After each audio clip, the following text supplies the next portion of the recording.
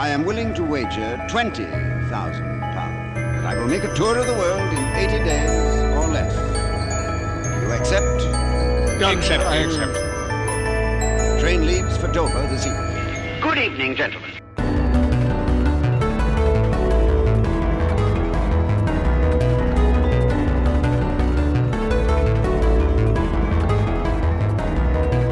Hello everyone and welcome to 80 Days, an exploration podcast, brought to you by three history and geography nerds in an internet-powered balloon.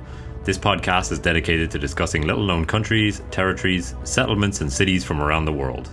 My name is Luke Kelly and I'm broadcasting from Hong Kong. Joining me today are Joe Byrne in Bern, Switzerland. And Mark Boyle in Surrey in the UK. And today we'll be talking about Bhutan, a small landlocked Asian nation with one of the best flags you'll ever see. Bhutan is a country of less than 1 million people and bordered by the Tibetan region of China to the north and India pretty much everywhere else. It's the last of the Himalayan Buddhist kingdoms, which unlike Tibet and Sikkim has retained its independence throughout its entire history. Also known as the country of the Drupka lineage, aka the Dragon People, or the land of the Thunder Dragon, Bhutan is a strongly Buddhist country which has remained cut off from the outside world for most of its history. Since opening its borders to tourists in the 1970s, Bhutan has embraced democracy and now promotes the concept of gross national happiness, which is reflected in the Bhutan Gross National Happiness Index.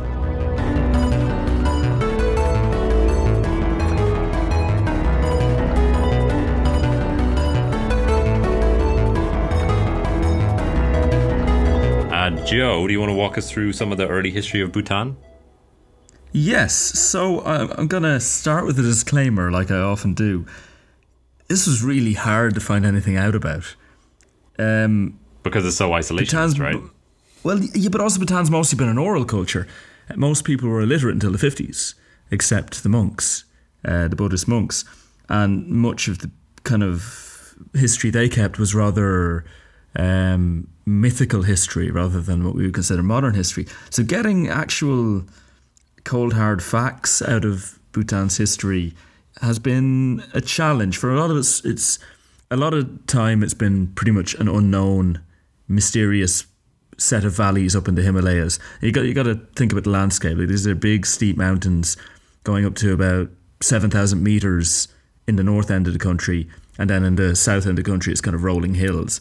So there have been people there for a long time, but it only became a political entity in a relatively more modern era. So there's evidence of people being there maybe at least by 2000 BC.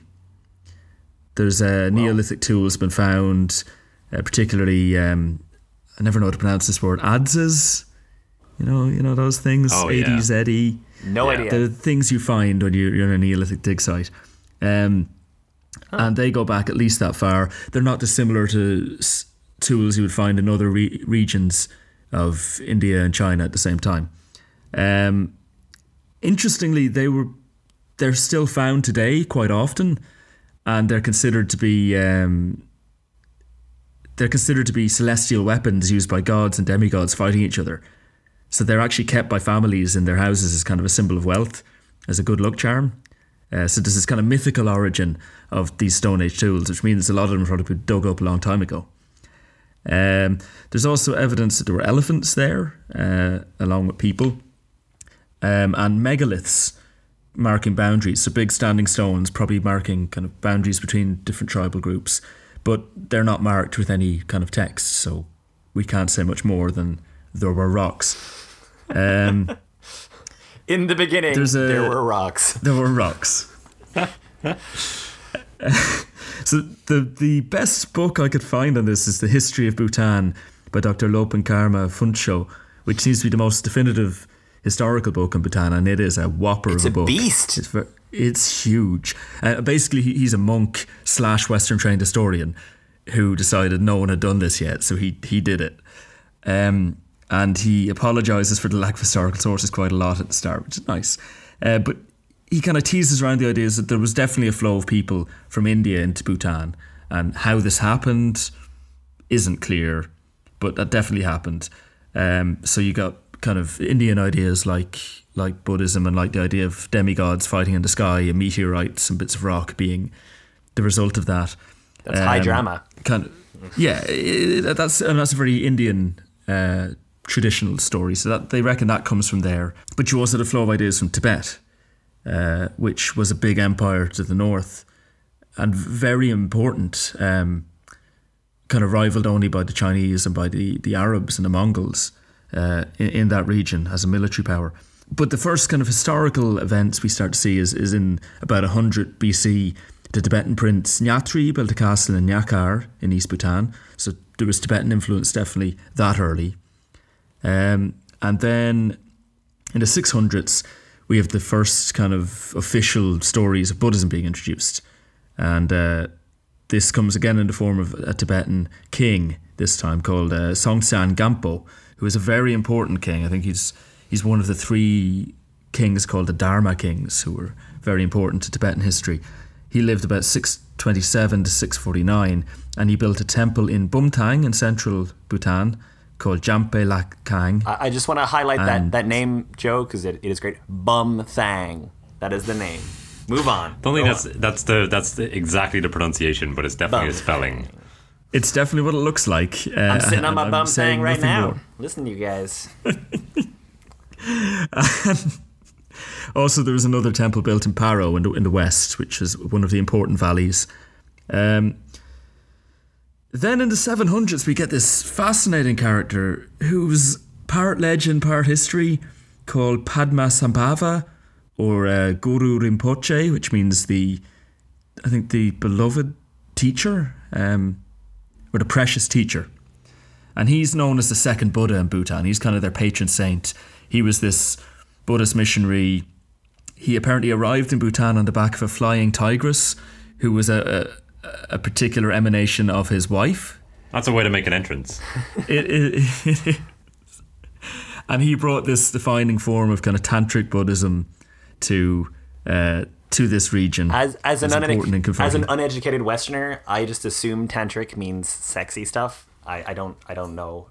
I assume it has a far more sensitive and otherwise representation, but sexy stuff. I think it includes sexy stuff, but is it's all about actions leading to enlightenment kind of thing. I can't really get my head around Buddhism. My Buddhist teaching and knowledge is so poor. My Bumthang is very excited about this. This has been a wonderful country to study, but like I can't figure out what Tantra means. It's definitely bigger than what it means in the West. Yeah. Anyway, it's not just Sting doing it for hours. It's not just. Anyway, so the Padmasambhava left behind all these pilgrimage sites, including a stunning one which is called Paro Taktsang, the Tiger's Nest, and he meditated in a cave there, and much later they built this monastery hanging off the side of a 900-meter cliff, and it looks like it shouldn't be there. It's the most beautiful monastery, and we'll put a picture of it in the show notes, but like it's fascinating and draws a lot of tourism today. But he meditated in a cave there for 3 years, 3 months, 3 weeks, 3 days and 3 hours. So it was an important holy site. And I think it was there he left an imprint of his body in a rock. Maybe that's not historical. And there's this wonderful idea in this form of Buddhism about leaving treasures hidden for future people to discover. So he apparently left all these treasures, which later teachers found in caves and revealed to their disciples. Joe, do you think that's related to what you were describing earlier with the Stone Age tools and so on being kept as relics, that they're like treasures to be found later on, that whole thing? Yeah, maybe. But in this case, the treasures are usually text form. Oh, okay. So the idea is that this guru left a text that was too soon, it needed to be discovered at a later date. Wow. And so there's a whole tradition of tertons, which are people who go searching for these treasures and finding them and forming schools of Buddhism around them. In 746, an exiled Indian king, Sindhuraja, established a government in Bumthang, and he propagated Buddhism as a kind of a more official religion and started Bhutan becoming a country, you could say. But not a lot is known about him. What is known is that in Tibet at this time, the Kagyu school of Buddhism was founded by 3 main characters, Marpa, Milarepa and Gampopa. And it gained huge popularity in the Himalaya Buddhist world. So in Tibet, in what is now Bhutan and Sikkim and various parts of what's now India. And they were really respected for having centuries of an unbroken line of transmission of really esoteric and hermetic sort of practices. So these guys became exceptionally powerful. In the 1100s, the Lapa sub-school of Kagyu Buddhism gained influence in the Paro and Thimphu regions of Bhutan. So it became the go-to religion, the go-to form of Buddhism for people living in those valleys. And then in 1193, the Drukpa lineage is founded. So this is important to the history of Bhutan because this is now the state religion there. So a guy called Sangpa Gyari was in a valley south of Lhasa in Tibet, and he had this pilgrimage where he saw 9 dragons roaring out of the earth and into the sky, and there was flowers falling from the sky. And so he picked the name Drukpa, which means dragon people, as the name of his group. He moved to the Ralung monastery, which is very near to western Bhutan, and set up a line of abbots who were both hereditary but sometimes also reincarnations of him. So you get this complicated dual source of inheritance in the Drukpa school. So the Drukpa spread really far, really quick. It was an exceptionally popular version of Buddhism. Because it has dragons. Because it has dragons. And dragons are boss. They are cool. But the story of why it spread so far was that that Sangpa Gyari was sitting with 3 of his fellow disciples of their teacher. And they were offered to choose between a drum, a conch shell and a bell that would kind of prophesy their successes as gurus. And the first one chose the drum, and his teacher said, your teachings will be heard as far as the drum is heard, which isn't that far.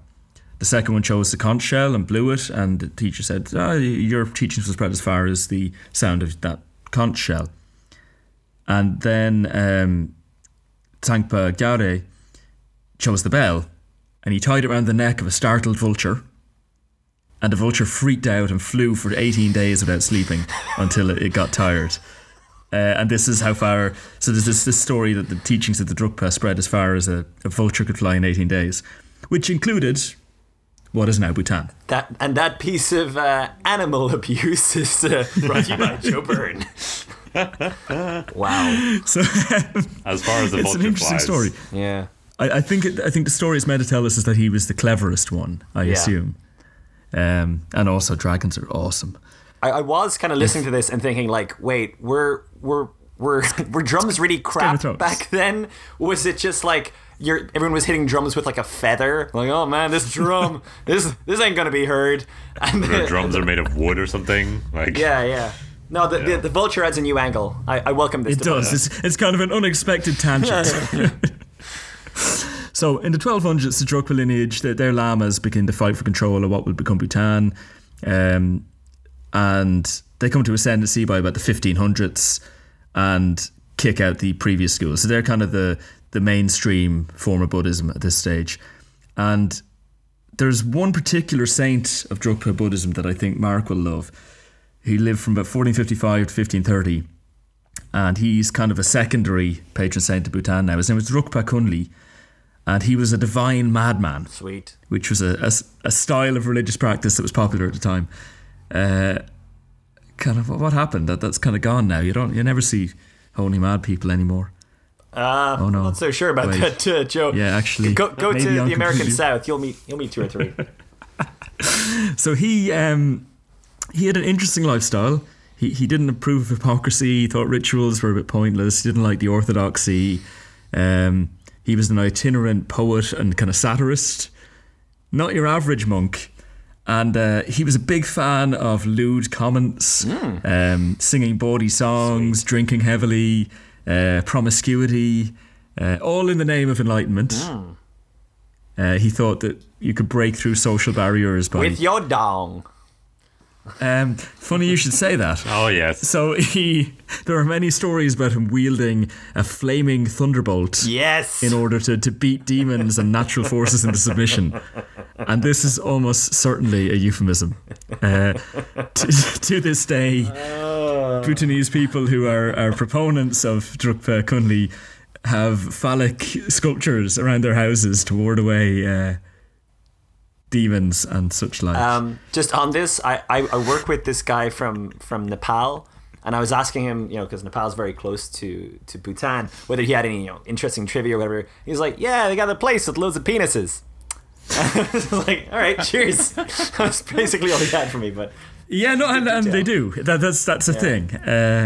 And he I got that off someone on Facebook when I looked for information. Someone, yeah, the place with all the phalluses. It's like, so this is a defining feature of, like, not to belittle Bhutanese Buddhism, because I'm sure there's a lot more to it, but definitely a noteworthy aspect is the propensity to have the male phallus featured in your religious art, which isn't such a thing in Western Christianity, for instance. You make it sound so alien, Joe. The male phallus. I feel there's a bit of redundancy in there somewhere. The female phallus? Nah. Trying to be a bit academic here, So anyway, I'm going to give you a nice segue here, Mark. His grandson was a host to the next important figure in Bhutanese history when he fled from Tibet. So maybe you want to tell us about who that important figure who stayed with the Flaming Thunderbolt guy's grandson. Yeah, so this guy, top guy, really, like, as much as the story of Bhutan. Are you going for a Trump style here? Best guy, top guy, terrific guy, really great guy, huge with no H. Huge. This guy is terrific. I'm hearing from the internet, this guy is terrific. So as much as maybe the story of Bhutan starts, thousands of years ago, Bhutan... It doesn't really. Bhutan is like a unified concept as a kingdom, really begins with the story of this guy. And he grew up in this Drupka monastery. He was both of direct lineage of these leaders, these abbots, but also was kind of given the honor of being recognized as a reincarnation.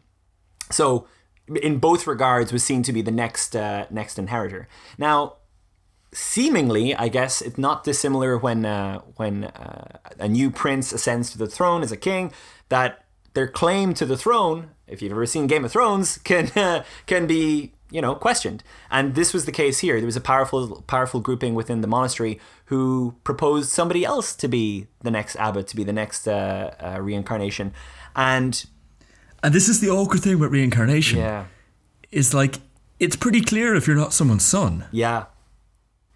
Not 100%, but like it's harder to engineer. You just kind of go, no, this guy, he's definitely got the spirit of the previous abbot. Yeah. Look. It's like who recognizes it, and you're kind of relying on the priests and so on, and it's very much a he said, she said kind of situation. It's swayable, yeah, exactly. Yeah. So it's also nicely malleable, though. If the wrong guy is born to the abbot, then maybe you can. Yeah. And just important to say that, like, Buddhist monks aren't all celibate, which I didn't know until I started researching this. So there's kind of lesser vows a lot of them take, and they have a kid to be their heir, and then they take more intense vows. So that was news to me. So he stays at the monastery because he's still the son of the previous abbot. But there is this kind of conflict there where there is arguably a usurper of his who's been chosen above him. Now, when he's around 22, 23, there is a, inverted commas, misunderstanding with some of the local higher-ups. And they attempt to arrest him in 1616. So yeah, he has the vision that he wouldn't like to be arrested and killed. And so he scarpers. And he leaves the monastery and he goes to what is now Bhutan. And he's a very learned scholar, so he's traveling around. He gets a following.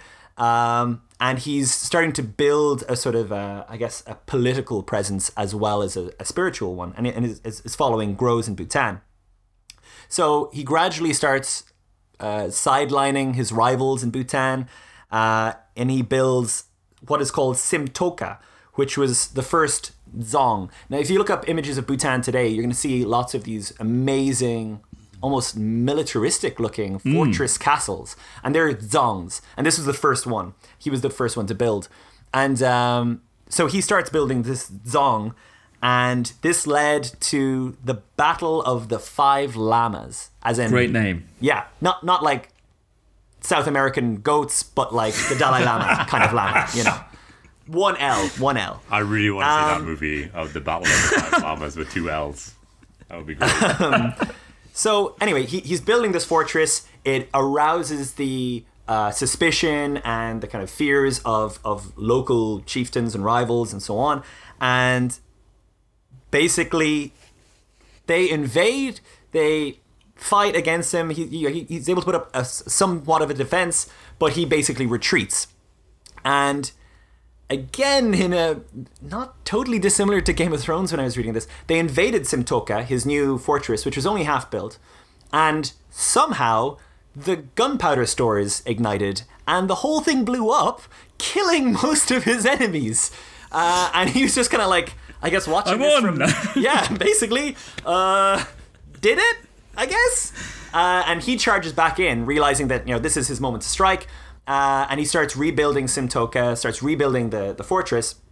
And subsequently then, there's another attempted invasion, but this one he's now he's more fortified, he's more secure, and he's able to push it back. So he's constantly getting invasions from... I have here, Mark, that Tibet tried to invade in 1627, 1629, 1631, 1634, 1643 with added Mongols, 1647. Now added Mongols. Because the Mughal Empire is kind of becoming very powerful at this point, and putting control over Tibet at this point. So, but like, it seems like every other summer there was just... That's kind of what, like, looking at Bhutanese history, there's a lot of that. It's like, it's a constant level of conflict and invasions, not just now, but in subsequent centuries as well that we'll talk about. There's just a low level of constant conflict, but somehow the country... Well, if you've got some good zongs in the right places at the entrance to a valley or whatever, at the crossing of a river, apparently they're very effective military tools. It does seem to be a Himalayan Switzerland. Yeah, and if you look at it, and I do live in Switzerland now, so it looks the same. Yeah, it's like, valleys between mountains. The architecture is different, but like it is a very similar climate. And it's also the same size as Switzerland. It's the closest country to it in terms of size. But you kind of don't think of the Himalayas as being like the Alps, but at this level, they kind of are. So I'll come back to it later, but there are some links between the Swiss and the Bhutanese in the modern day. So just some other things around this time. There was a visit from Portuguese monks who were based in Western India, in the city of Cochin, which I can actually say I've been to a couple of years ago. It's quite nice. And because of the Portuguese influence, there was a lot of Christian monasteries, and they traveled up through India and into Bhutan, and they met with, I actually haven't really mentioned his name, Zhabdrung Rinpoche. And I think, Joe, you mentioned Rinpoche earlier as well. So again, it means... I think it means precious or something. So Zhabdrung is like one you bow before the feet of. Yeah. So it's a title. It's not, his name was something. It was... Nyawang Namgyal. Yeah. But Zhabdrung is a bit more, fist in palm. It's a bit that's cooler. The official title, and that's he would be reincarnated up to the current day. So. Yeah. So anyway, these Portuguese monks visited, and they gave him gifts of a telescope, gunpowder. But they also took down what he spoke about. And Zhabdrung talked about a kingdom to the north called Shambhala, which was this great and very rich kingdom. And he said it was beside Mongolia, but it wasn't really China. Some people have thought he meant Tibet, but most people now think of it as a sort of a legendary mystical kingdom, like El Dorado or like Atlantis. That it didn't really exist. It was almost more valuable as a concept. Is this where Shangri-La comes from? Exactly. Oh. So Shambhala was then incorporated into, I think was it a book in 1932? There was definitely a novel about it. And Bhutan is called the last Shangri-La nowadays. Yeah. So. But that's where the whole legend comes from this visit from two Portuguese monks.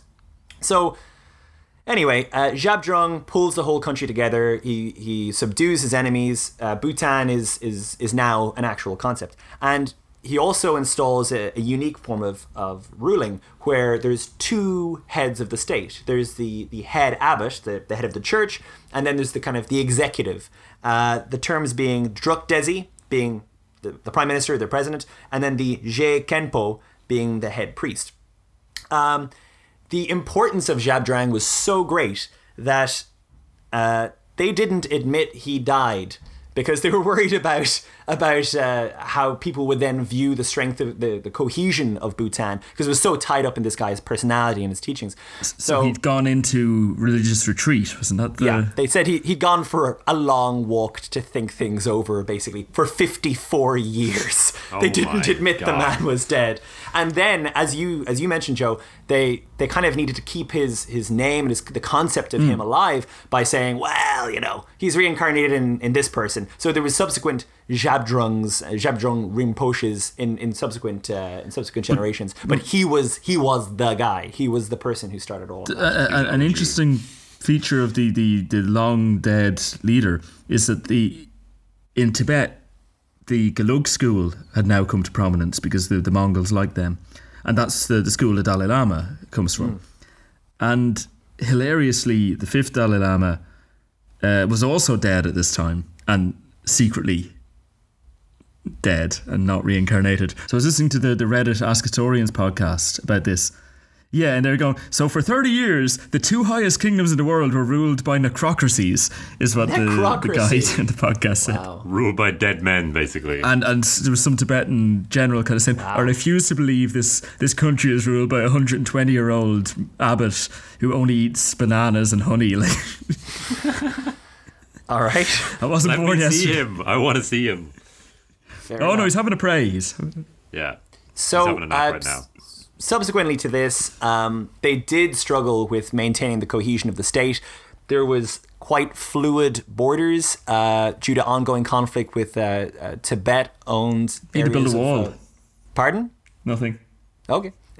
Tibet-owned areas of modern-day India and Chinese Tibet today. Between 1729 and 1730, there was 3 separate Tibetan invasions, to give you a flavor of that. Also in 1772, the British turn up. They, through the East India Company, were colonizing India. And pretty much everywhere else. And everywhere else. But they had a specific center called Cooch Behar, which sent missions to Bhutan, very, very close by. And Mark, I assume like every other time the British turn up on one of these podcasts, they invaded, killed all the local people and gave everyone smallpox, right? I mean, they tried to. We were kind of discussing this earlier where how Bhutan claims to have been independent for its entire history. But the British did turn up and they tried to have a treaty with Bhutan, and Bhutan weren't really up for it. So they decided to invade them a bit, and then there was a treaty. And then for the next 133 years, it's just a succession of treaties, border skirmishes, failed peace missions, and even a small war in 1864 for about 5 months. But there's really not... It doesn't really develop in any significant way. The British they're just constantly, they're fighty and they are clever. Yeah. They don't... The British never really get a foothold in the way that they totally did in India and so many other places. Bhutan was kind of going from adversarial to apologetic, but never totally gave up being Bhutan. They were never too proud to sign a treaty and agree to cede a little bit of land in order to be protected. Or that was probably part of why they managed to stay in the game. Yeah, and you're right. They had very fluid borders. They were giving up little pockets of land here, accepting little pockets of land there, depending on how the military outcome of different skirmishes and so on. But there was, for all that entire time, a core that was Bhutan. So that brings us up to... We should mention that in 1827, there was a fire ripped through the capital of Punakha, and a lot of the detailed records of this period don't exist anymore. Which has made researching this podcast much easier.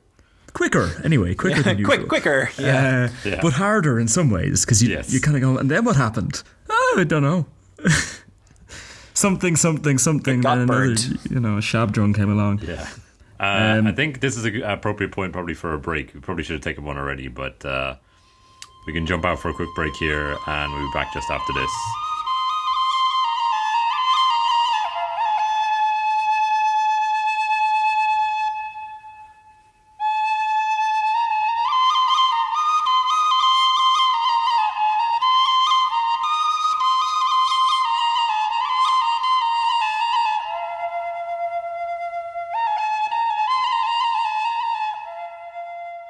All right, so where does that bring us up to, Mark? Well, after 133 years of tiny skirmishes and miniature civil wars, it brings us up to about early 20th century, believe it or not. So 1905, 1907, thereabouts. All right. Yeah, and this is where one of the most prominent figures in Bhutanese history emerges, Ongyam Wangchuk. Wangchuk is going to be a very, very prominent name going forward. This guy, I like to think of him as the Jon Snow of this story. He was apprentice. Is he a pouter? He's a guy who has a troubled upbringing, but gets things done. Yeah, spoilers for Game of Thrones. He managed to bring a lot of people together. He was born in 1826, an apprentice at the court of Yingmei Namgyal in the art of leadership and warfare. And as he was sort of born in a time of war, he was kind of trained in the martial arts and wartime war stuff. Exactly. I think Namgyal was kind of the de facto ruler of about half of Bhutan at that I think point. so, yeah. He's and possibly his dad. I'm not sure about that. It wasn't entirely clear, but he's a very influential figure in his life. They had governorships of Bhutan under Shabdrung. He established that there were Ponlops with names of the governors. Yes. And they each had like a third of the country. So that was probably the role he was one that of them, but had. he was definitely the top Ponlop. Top Pon. There wasn't meant to be one, but he was. Panta. So Wangchuk emerges from sort of these various skirmishes and civil wars that you were talking about, Mark, and is leading men into battle at the age of 17. So he's a very young battle commander. He's got one of those fire thunder dongs you're talking about earlier. Exactly, yeah, wielding his thunder staff. His father died when he was 21, leaving him to care for his family, and he became an extremely devout Buddhist and a very renowned warrior. Which doesn't seem like a good combination to me. I mean, he's got a tragic backstory, but kind of... No, I just feel like our understanding of Buddhism has been poorly communicated. Like, you can be a warrior king and a Buddhist, apparently. Yeah. It's a little less, peace and love, John Lennon stuff, and a bit more stab, twist, kill. It's more just like people everywhere, They're not magical, happy folk. So in 1885, he essentially brings the country together. He sort of unifies the country under his own rule. He's not officially kind of elected as, officially recognized as a leader until 1907, sorry. Mm-hmm. In 1904, he travels to Tibet in an official capacity to act as a mediator between Britain and Tibet, because Britain had installed forces there in a... quite a forcible manner, I guess. Tibet were not too happy, but they were. And Wangchuk decided the best way to not have that happen to me is help them do it to them. Exactly. He was, I believe, knighted for the help. He was indeed, yeah. So that was in 1904. Britain had installed troops there to counter any Russian advances into East Asia. Basically, they were just sort of worried about the Russians getting a foothold in East Asia or in China. So they're like, we're going to go there first. And that's what they did. In 1907, then there's an established Buddhist monarchy in Bhutan. And Ongyam Wangchuk becomes the first dragon king of Bhutan and is crowned with a raven crown, which I think is awesome. Is a symbol from that old tradition. I think the raven is one of the protector gods of the kingdom. Not made from actual ravens, as far as I know. No. Remember as a kid, I knew nothing about Bhutan except the flag was deadly and they had a dragon king. And I didn't need to know anymore. That was all. But I always assumed it was an ancient monarchy. This is just over 100 years old. Yep. So there's only been, spoiler alert, 5 Dragon Kings so far.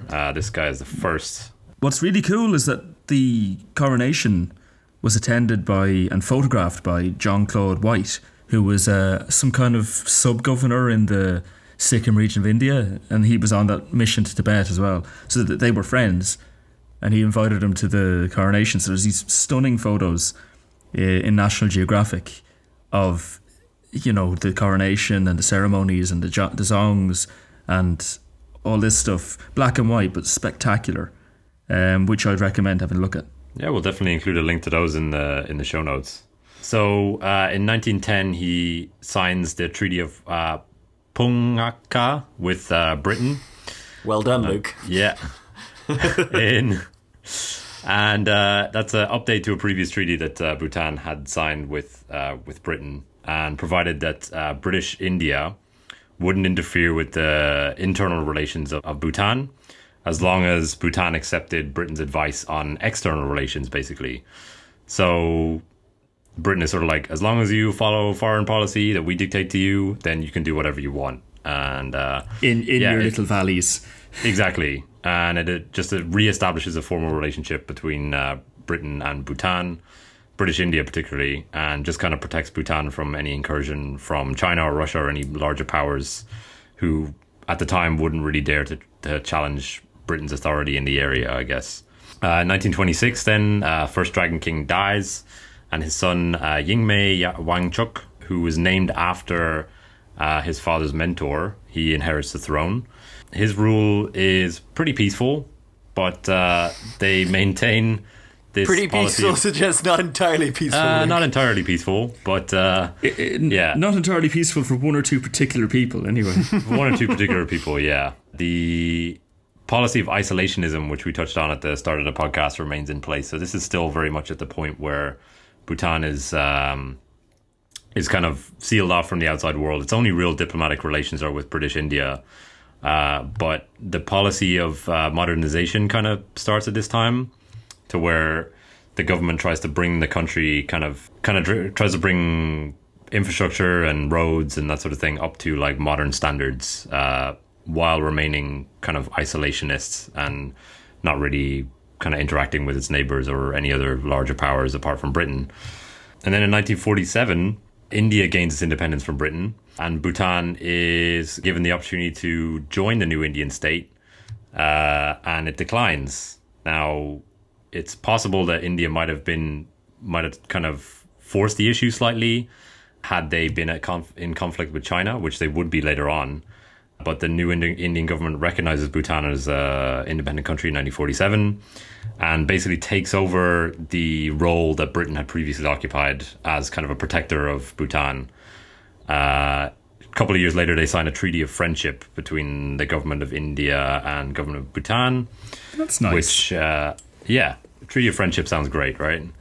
Could I just mention one thing that happened in this period, since we're talking about India? You go for it, Joe.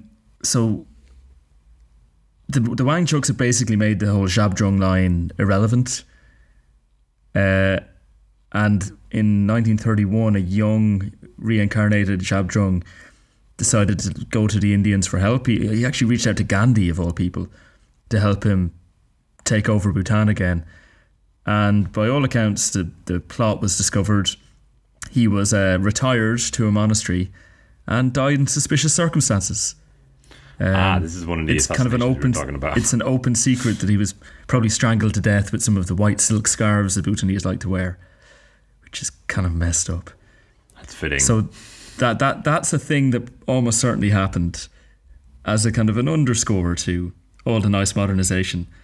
You know, there's real politic going on as well. And there was another assassination in the 50s, I think. The prime minister, I don't know if he was the prime minister at the time. He certainly was. He was the first official prime minister of Bhutan. He was. And he was killed. He was assassinated in not so suspicious circumstances. Yeah. It was very obvious. That takes us up to about the 1950s. So just to note that in 1951, China takes over Tibet. which is still which has had strong cultural links with Bhutan forever. Exactly. And Bhutan closes its border with Tibet and sides with India against China, which is, a kind of a ongoing situation right now. Since then. So in 52 then King Yingmei Wangchuck dies, and his son, the third Dragon King, takes over. He's Yingmei Dorji Wangchuck. I think at this point this is where kind of the murmurings of democracy start to come in. This will become like a big thing in sort of the second half of the 20th century, where Bhutan kind of decides that it's going to become more democratic and sort of move away from monarchy. One place I read kind of pointed out that communism was kind of an attractive idea to Bhutanese peasant farmers because they were poor, working land they didn't own, all that kind of thing. So there was an element of trying to counteract the appeal of communism by providing a more modern country to the people. Like the Jigme Dorji Wangchuck did land reform. He abolished serfdom, gave people ownership of the land they worked on, like abolished slavery. And this is quite late to be abolishing slavery. Oh my god, they still that's have slavery. A big thing. So this is one of my big notes for this period is like you kind of go through the timeline of history and you go 1958 abolished slavery. Good. Hang on, what? Almost 1960 before they abolished slavery. So again, this place that they think of as, but they were still doing their own thing. Yeah. But setting up the cabinet and setting up the kind of early form of parliament is probably, I think it's all part of that process of going, okay, you like rights, okay, we can give you some some rights, provided I'm still the king. But they do love the kings. So they're keen. They do. But it's important to note that this is not like this was not Shangri-La. Actual slavery. Like this was people being owned by other people, and sex slavery was very common for women, and a lot of slaves were put to work in forestry and farming and that sort of stuff. Like it's not pretty, and it's kind of I think it's kind of a black mark on the country that it took them up until almost 1960 to abolish slavery. Or to even think about it. But that makes South Carolina look pretty progressive. Exactly. It does. So during this time, a lot of the links between India and Bhutan are strengthened. Modern roads are built between India and Bhutan. Like, they're just best buddies at this point. Double B. And in 1964, this is what you were talking about earlier, Mark. Tensions kind of arose due to the modernization effects. Decreasing relations. They were kind of dismantling the relationship between church and state. And a lot of people saw the influence of India as too great within Bhutan. And this is when the first Prime Minister, Yingmei Palden Dorji, is assassinated by I think it's a number of people, but the king's uncle was one of the people that was involved and was subsequently executed for his role in what was an attempted coup against the government at the time. So again, not all entirely rosy, I guess, in Bhutan at the time. This is already kind of tensions are rising as Bhutan kind of moves towards modernism. Yeah, absolute monarchy would do that. I think at that point the king abolished the prime ministership for about 20 years. I think he did, because it was just too much trouble. Was like, this is not worth it. But through the 60s, Bhutan starts opening up. They join the UN. They join the Universal Postal Union. They join kind of that benchmark of international progress. There's an international postal union. Apparently, you can't get post otherwise. All right. I mean, fair enough. Wow. It's important. That's new info. Thimphu becomes the capital in the 60s, and then in 72 we get a new king, Jigme Singye Wangchuck. They're running out of names. The fourth Dragon King, and he's 17 years old. This guy kind of ruled up until he's still alive. I think this guy, if it's the guy I'm thinking of, he looks like a Korean gangster. He looks so cool. He looks like sexy Asian Elvis. He is. So cool. I think that's his son you're thinking of.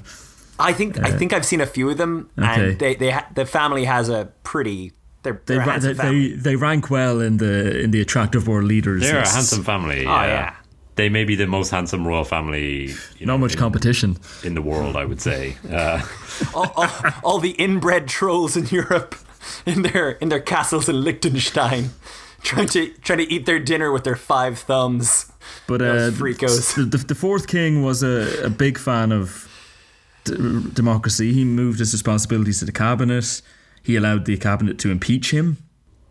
Yeah, he basically just dismantled the monarchy systematically throughout the sort of second half of the 20th century. But there's a key point here, which I know we want to spend some time on, is in 1988. Bhutan conducts its first national census. And as a result, many people who are identified as belonging to the Lhotshampa Hindu minority, origin. Yeah, Nepalese descent, are branded as illegal immigrants into Bhutan. And they make up, estimates say they make up about 30 to 35% of the population. So I've heard that's also a lot of people. A sixth. So obviously it's a range. So it's a sixth to a third of the population. A sixth left. Oh. Before, so when they took the census, a third of the population were Nepali-speaking Hindus in the south of Bhutan. After the census, the central government clearly decided this was a problem, and they wanted to be one nation, one people, everyone to be Drukpa Buddhist, to wear the traditional clothing, the go for the men and the kira for the women, which you will recognise when you see it. Very distinctive kind of Himalayan clothing. They started closing Hindu seminaries. They ceased to instruct kids in Nepali in schools. So they kind of... Which they had been doing happily up to that point. They were free primary education since the 50s, actually. Yeah. There's this weird... So this is not the first time we've seen this kind of thing. Where a place is so small and surrounded on every side by so many... huge, almost kind of enveloping cultures, they feel under pressure to maintain what they have. And as far as I know from researching, Zhabdrung, the founder of the country, was aware of this from the very start. And he created all of these traditions anew, so that Bhutanese people would have things that were their own. So the dress and some of their traditions in dancing and music. He tried to create a solely Bhutanese culture that they could kind of a totem that they could gather around. And that sounds well and good, as distinct from other Himalayan cultures, I guess. Diversity, not a big priority. In fact, almost they fear it, because diversity means often they're huge neighbors who at all times potentially could just swallow them up with their critical mass. But the result was what you could definitely class as a genocide, not in terms of killing people per se, but there was rounding up of people. Ethnic cleansing certainly Ethnic cleansing. Ethnic cleansing is definitely the term that's people been were definitely used, arrested, made feel unwelcome, threatened, property damaged, assault. They were essentially evicted from the country. And you end up with about at least 100,000 people, about a sixth of the population, leaving the country and going to refugee camps in India. But the government says only 5,000 people, Joe. That's what the government says. Only about 5,000. Government good, says government survey. That's not what the Lhotshampa say. Yeah. Many of these have been resettled in the US and other places. The UK, I think Denmark also, Australia. There's Norway, Australia, Canada. It seems that basically the UN had these camps in Nepal, where these people who were really more Bhutanese than they were Nepali, but had aspects of Nepalese culture. Well, some of them had been Nepali 100 years previous. Yeah. Some had been Nepali 20 years previous. But they were sent back to Nepal and were housed in these camps. And Nepal is not a very wealthy country, so it wasn't that there was so much for them to return to necessarily. But they were being fed by the UN, and the UN I think held out hope that they were going to be rehoused in Bhutan, that somehow they'd come to an agreement. But Bhutan was no, it's not happening. And still no sign of that. So eventually they just decided they had to look at other countries to try to rehouse them. There have been talks that have been going on since 1990, basically, that have sort of not really gone anywhere, which is why eventually the US and other countries sort of stepped in the mid 90s to say, listen, we're just going to take these people out of here, because up to some of them have spent like up to 10, 15 years in refugee camps, just kind of in limbo, because the Nepalese government did not want to accept them, and neither did the Bhutanese government. So they didn't really have anywhere to go, just kind of stuck in a refugee camp for, years on end. I even noticed when looking at YouTube videos to research this, kind of finding documentaries, every comment section is full of, Lhotshampa people and Bhutanese people fighting. Yeah. Bhutanese person goes, our country is so great. And someone goes, hey, what do you know about how great it is? You kicked us all out. And like this is, it's still ongoing, open sore. There's a very good New York Times article called Bhutan is no Shangri-La that we'll give a link to it. That's an account by one of these refugees of their life. There's also a great documentary which is available on YouTube from Al Jazeera called Bhutan's Forgotten People. And I think it's a 3-part series.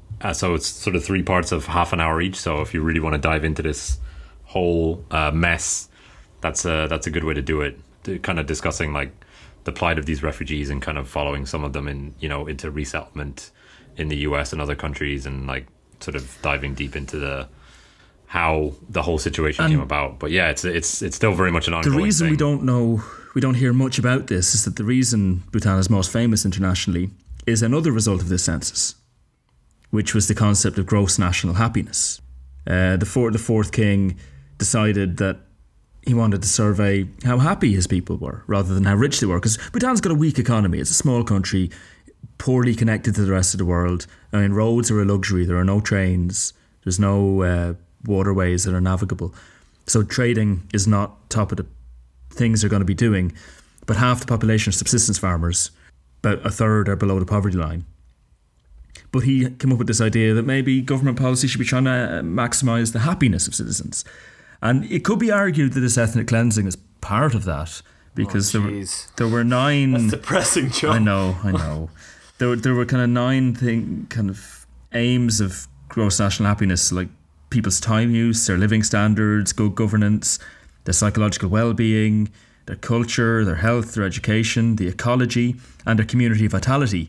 And having a unified community seems to be considered important to creating a happy people. So they survey their people every couple of years and try and figure out whether they're achieving their GNH goals. I think the main thing to come out of this is that it was a very pioneering idea. Nobody else was really doing anything like it at the time. And I think even the pillars that you just mentioned, like, cultural vitality and whatever, I don't think they were actually necessarily a part of it at the start. No, as it's been developed every couple of years. They try to make it more scientific in the 90s and the noughties. But it was a vague concept to begin with. Now loads of other countries and administrations, apparently even Seattle does a happiness index of its population. So the important thing was that they were the first to do it. But now everybody realizes that it's actually a really important part of things, because so many countries in the West have issues, with depression and mental health. Even though their GDP, which is what people really look at when they look at the strength or success of a country, that's what everybody looks to. But it's definitely not everything. Yeah. And I suppose being a Buddhist country, it's possibly easier to decouple happiness from material goods. Well, especially when you're very, very poor. I mean, there ain't no point looking at the GDP. That ain't going nowhere. That is staying right down there. All right. I think this is another time to take a quick break. But yeah, we will be back talking a little bit more about gross national happiness and modern Bhutan in just a second.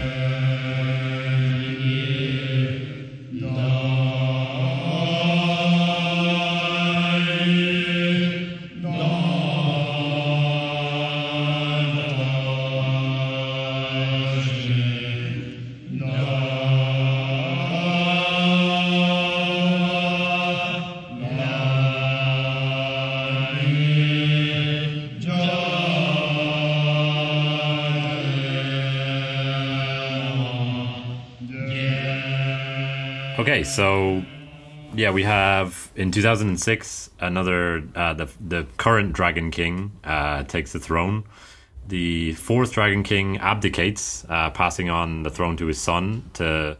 He essentially wanted his son to oversee Bhutan's transition into democracy, and he sort of thought that he would rather him have some actual experience in doing this rather than kind of for the whole thing to be set up for him and then for him to be thrust into power. So the fifth Dragon King, Yingmei Caesar Namgyel Wangchuk, he takes the throne in 2006, and in 2008 the first election is held, and the pro-monarchy Bhutan Peace and Prosperity Party, which is a great name for a party, how can you not vote for those guys? They win a majority, 45 out of 47 seats. I think they're still the ruling party in Bhutan right now. They lost the second election. Did they lose the second election? Okay. But there was a peaceful transition of power. Okay. But two things I really like about their transition to democracy. One, they didn't want to do it. The people didn't want to do it. It was the king's idea, and the people were kind of not that keen on it. Because they associated it with kind of, unrest with India and chaos and China's problems. Yeah. With political violence, and I mean, during the ethnic cleansing, there was a political party representing the Lhokshampa people who agitated and had riots, and they were locked up. So they kind of saw politics. Bhutanese people weren't convinced about politics. Most of them are farmers living out politics. None of that, thank you. They liked the king, and they liked the order of that. So the king actually the previous king walked around the country in the 90s. This is great. This demonstrates exactly how small this country is, that the king literally walked around and just spoke to everybody and said, here's what I'm going to do. This is why we need democracy. Here's what's happening. Literally from he convinced them, from his mouth. It's great. So he had to convince them to take his power, which is bizarre. Yeah, and the other thing is that they had fake elections before the elections to give everyone a chance to have a go. Huh. That's true, yeah. They kind of organized rehearsal elections to kind of go, mock elections. Here's where you go to vote, and this is what you're supposed to do, and this is what these are your options. And wow. I think they even had mock parties at the time. Yeah, they were just called Druk Red, Druk Yellow, and Druk Green. And Yellow won, I think. Yay! Yellow won! Go Yellow! Yellow being the colour of the monarchy. Yeah. So now that kind of brings us up to sort of present day, I guess. One other thing is that the fifth king, who is still ruling today, in 2011 got married to a very very lovely young lady called Jetsun Pema, who became the queen, and it was Bhutan's largest ever media event. There was a lot of media coverage. It kind of made headlines around the world. They're a very, very photogenic couple. And that's how things stand today. So have they given up on polygamy? It seems like in the past everyone had loads of wives. I saw it mentioned. I don't know if they're still doing it. It's hard to tell. Yeah, well, it's their country, If they are, they're keeping it very quiet. He's young. Give him time. Yeah. Give him time. So a few things about modern day Bhutan just to zip through. In 1999, they lifted a ban on TV and the internet. Yeah. So it was, I think, the last country in the world to get TV. Yes, it was. Which is mad. I heard an interview with the guy who was in charge of introducing TV, and TV was introduced 25 minutes late. Yes, because they didn't know how to do it. And there's great podcasts and documentaries out there about this and articles. The Guardian has an article about how it led to an increase in crime because everyone wants to do drugs like rappers now. But I feel like it's a little alarmist. It's definitely changing Bhutanese society. Kids are now being a bit more Western. Most people speak English because of the education system.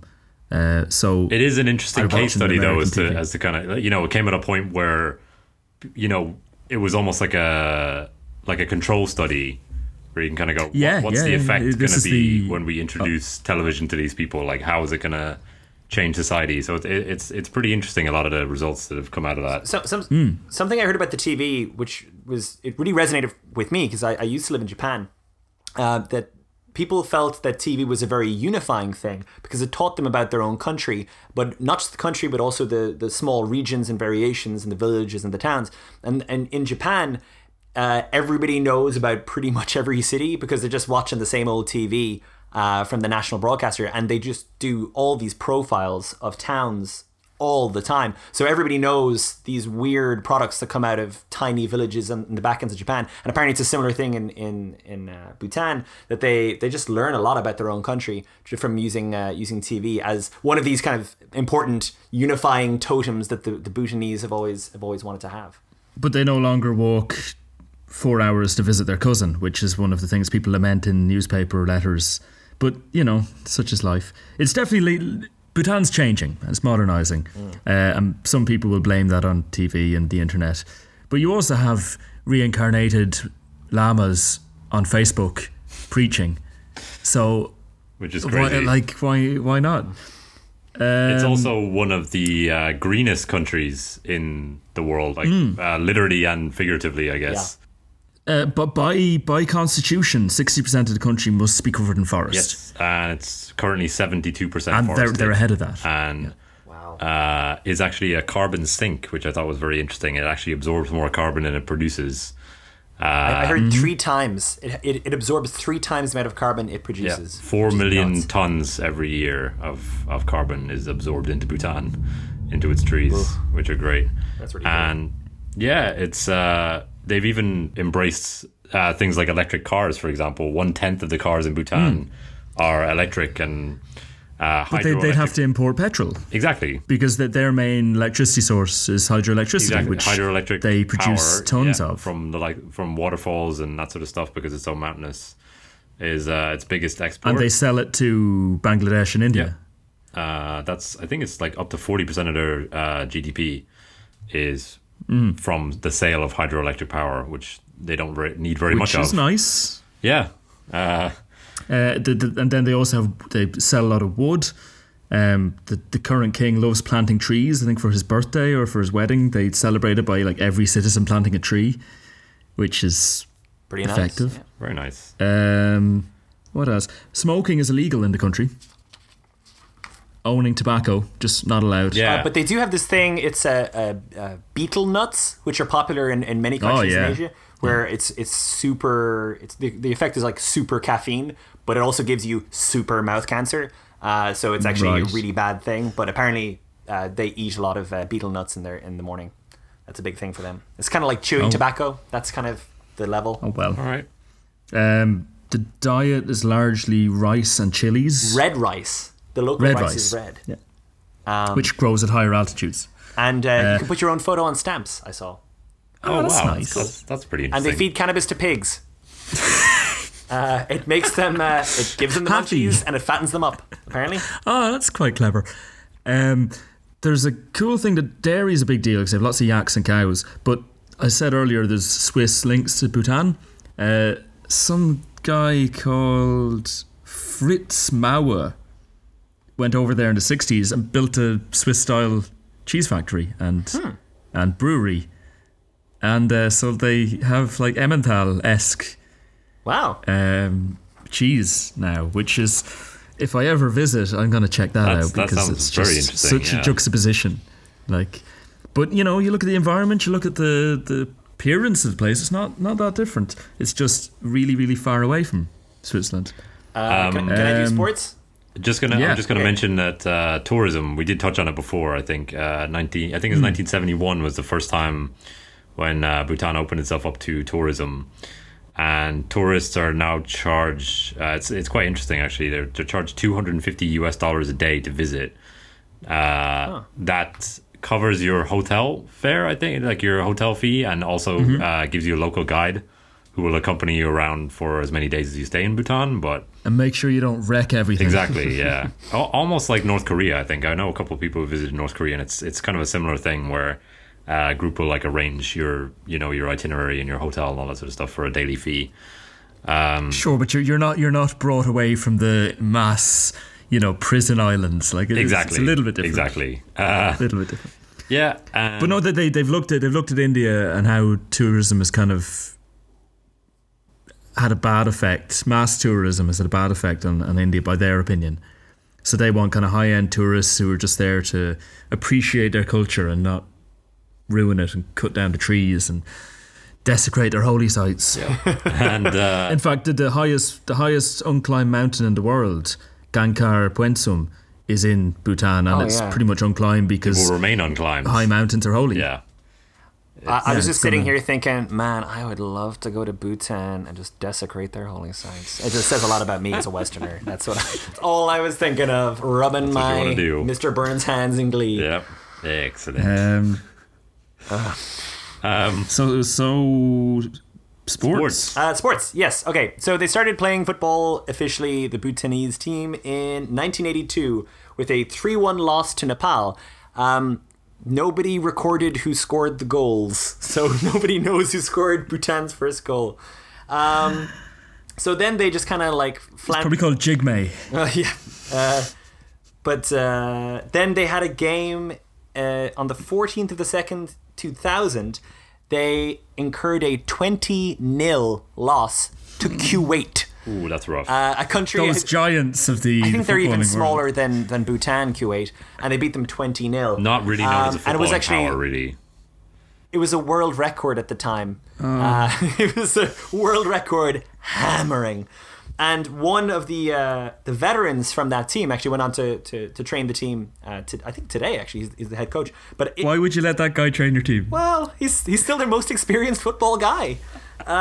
In that game, there was 2 red cards, 4 penalties, and 7 Kuwaiti players scored, including Bashar Abdullah, who scored 8. So anyway, there was this game called the Other Final, and it was kind of a PR exercise a little bit. Bhutan at the time, I think, was either the last or the second last ranked team in the FIFA rankings, in the international soccer rankings. And they played Montserrat, who were the last and second last teams playing each other at the same time as the World Cup final.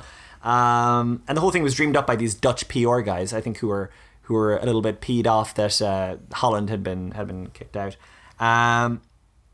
So anyway, Bhutan won this game 4-0 to be not the worst team in the world. Yay. And it was their first victory, but looking at it, apparently Montserrat were keen to distract the world from a huge volcanic eruption that was happening on the island. Yeah. That was the only reason they played.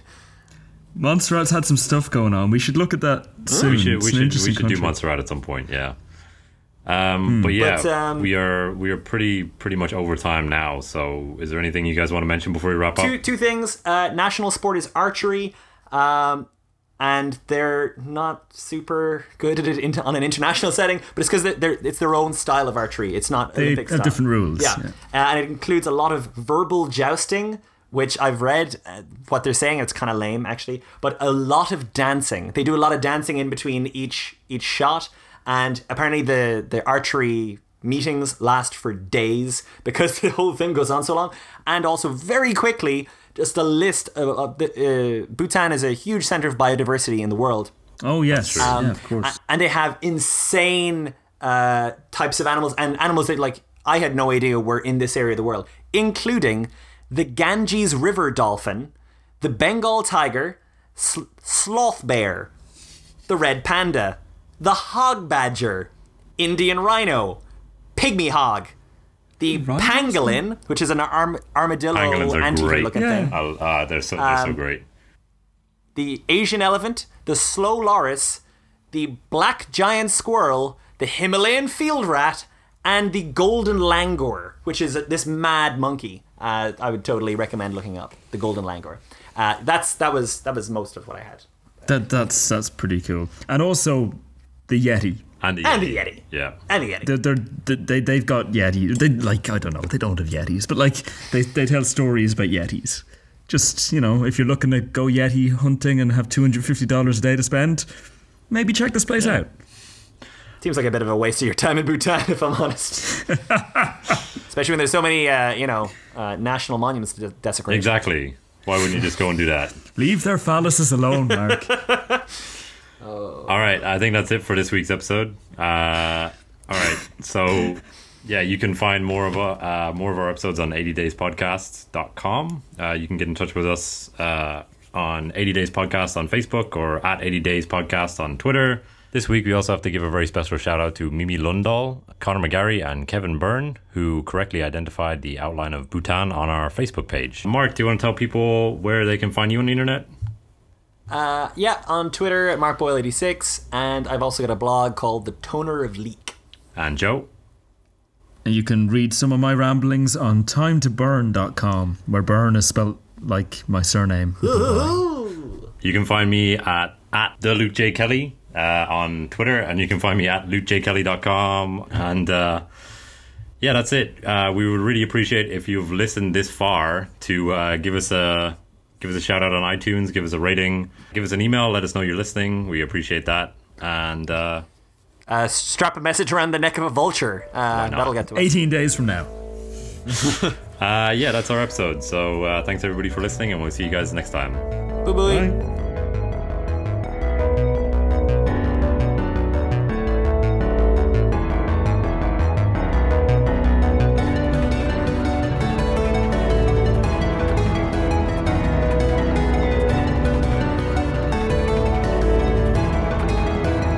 So how about we just dive through King 5?